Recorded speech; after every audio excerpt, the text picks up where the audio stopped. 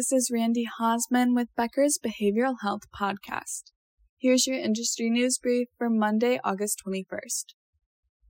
First, the University of Vermont Medical Center is launching an integrated addiction recovery program to address the record-high numbers of drug overdoses in Burlington, Vermont.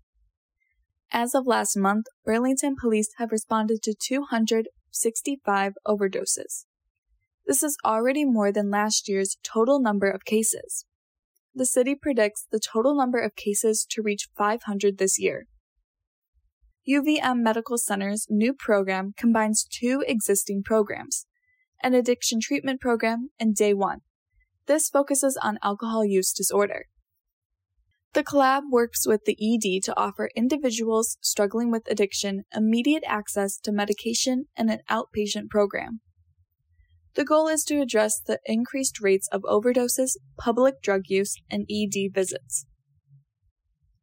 Second, Central Florida Behavioral Hospital adds 20% more beds for adolescent patients. This accounts for a 47% increase in youth admissions. Third, data from Definitive Healthcare shows the 10 most common mental health diagnoses. Approximately 20% of American adults experience mental illness every year. The first one is generalized anxiety disorder. It accounts for 8.7% of total mental health diagnoses in the U.S. Next is uncomplicated opioid dependence, followed by unspecific anxiety disorder. The rest are recurrent moderate major depressive disorder, unspecific PTSD, unspecified depression, uncomplicated nicotine dependence/cigarettes, unspecified single episode major depressive disorder, and combined type ADHD.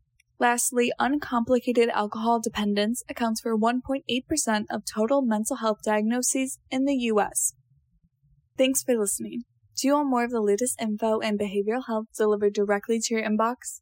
Subscribe to the Becker's Behavioral Health Report e-newsletter on our website at www.beckersbehavioralhealth.com.